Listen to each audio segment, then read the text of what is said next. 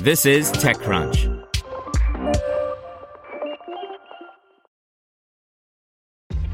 This episode is brought to you by ShipStation. You know, some things take a lot of work, like sending little robots to far-off distant planets. And just as that's challenging, so too is running a successful e-commerce business, especially when there's so much to do. So I want to introduce you all to ShipStation. Now, I love using ShipStation because of its easy-to-use dashboard, which makes managing orders and printing labels a breeze and super smooth. Oh, and the customer service is just out of this world. It's exactly what you need to help grow your business. Sign up for your free 60-day trial at shipstation.com/technews. That's shipstation.com/technews. This podcast is sponsored by Harvard Business School Executive Education. FinTech is revolutionizing finance. Join executives and disruptors at Harvard Business School's new program, Leveraging FinTech Innovation to Grow and Compete. Learn more at hbs.me/fintech. Someone Could Scoop Up Slack Before It IPOs by Ron Miller. Earlier this week, Slack announced that it has filed the paperwork to go public at some point later this year. The big question is, will the company exit into the public markets as expected? Or will one of the technology giants swoop in at the last minute with buckets of cash and take them off the market? Slack, which raised more than $1 billion on an otherworldly $7 billion valuation, is an interesting property. It has managed to grow and be successful while competing with some of the world's largest tech companies, Microsoft, Cisco, Facebook, Google, and Salesforce. Not coincidentally, these deep-pocketed companies could be the ones that come knocking at Slack's door. Slack has managed to hold its own against these giants by doing something in this space that hadn't been done effectively before. It made it easy to plug in other services, effectively making Slack a work hub where you could spend your day because your work could get pushed to you there from other enterprise apps. Against all odds, Slack has emerged as the darling of enterprise chat. The competitive deck appears nearly stacked against the startup, and it seemed that every other month a new product launched from a major tech company that's billed in the tech press as the next Slack killer. What Slack does isn't actually all that original as startup ideas go. It merely provides an environment for teams to share information inside a chat client. Yet it has been able to ride a wave of popularity, attracting users, capital, and a set of worthy challengers. Even as Slack makes IPO-sounding noises, competitors continue to saddle up. Perhaps then it's the perfect moment to take a look at the enterprise chat space and what all of this activity means for Slack as it battles the giants of the tech world. Since Slack launched 4 years ago, it has raised more than $500 million, pushing its valuation to $3.8 billion. What's more, the company has gone from 0 to 5 million daily active users in the same period. Those results have generated remarkably quick revenue growth. The company surpassed the $100 million revenue run rate mark last year, despite what appeared to be extremely stable per-seat revenue.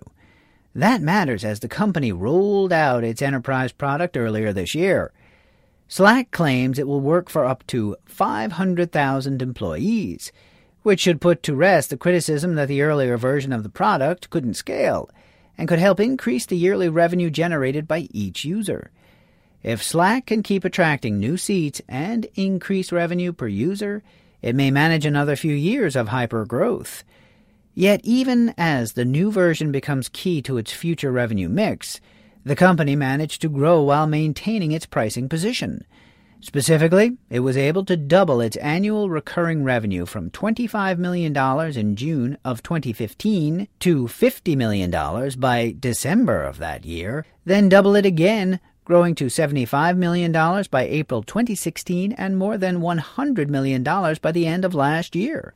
That kind of performance attracts attention.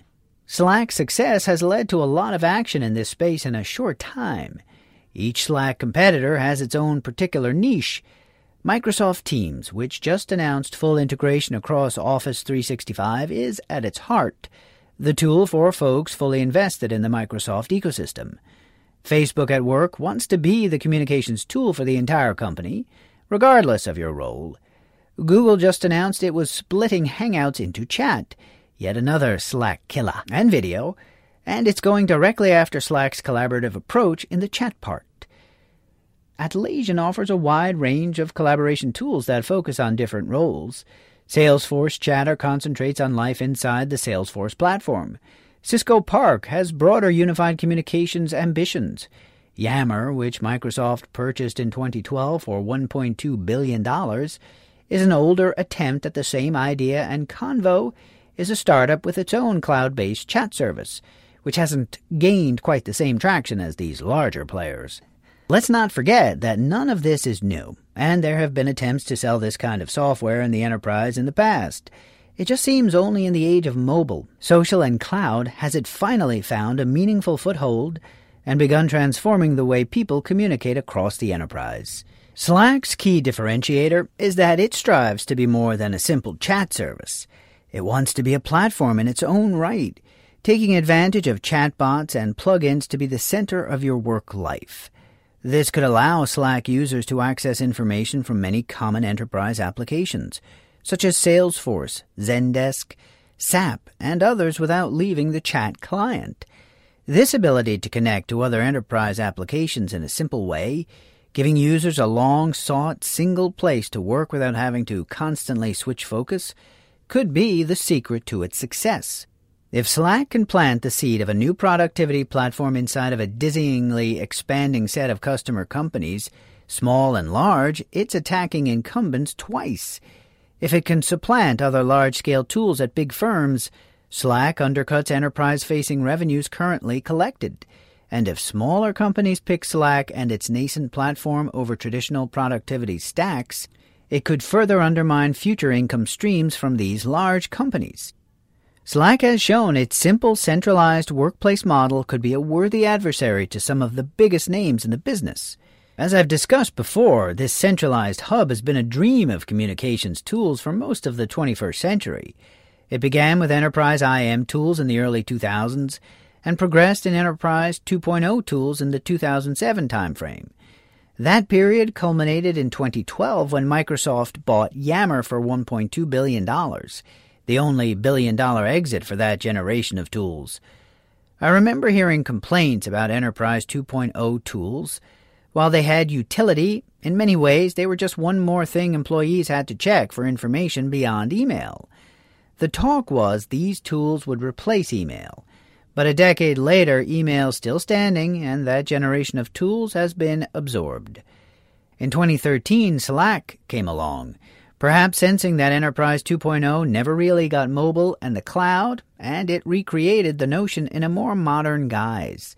By taking all of that a step further and making the tool a kind of workplace hub, it has been tremendously successful, growing to 8 million daily users in roughly 4 years, around 3 million of which were the paying variety, at last count. All of this leads us back to the exit question. While the company has obviously filed for IPO paperwork, it might not be the way it ultimately exists. Just the other day, CNBC's Jay Yarrow posited this question on Twitter. Is there any reason for Microsoft not to buy Slack for $20 billion? Seems like a perfect fit, and at $20 billion could be a bargain. Not sure where he pulled that number from, but if you figure 3 times valuation, that could be the value for a company of this ilk. There would be symmetry in Microsoft buying Slack 6 years after it plucked Yammer off the market, and it would remove a major competitive piece from the board, while allowing Microsoft access to Slack's growing customer base. Nobody can see into the future, and maybe Slack does IPO and takes its turn as a public company, but it surely wouldn't be a surprise if someone came along with an offer it couldn't refuse, whatever that figure might be. Want to learn how you can make smarter decisions with your money? Well, I've got the podcast for you. I'm Sean Piles, and I host NerdWallet's Smart Money Podcast. Our show features our team of nerds, personal finance experts in credit cards, banking, investing, and more. And they'll help you make the most of your money while cutting through the clutter and misinformation in today's world of personal finance. You'll get clarity on strategies to help you build your wealth, invest wisely, shop for financial products, and plan for major life events. Listen to NerdWallet's Smart Money Podcast wherever you get your podcasts.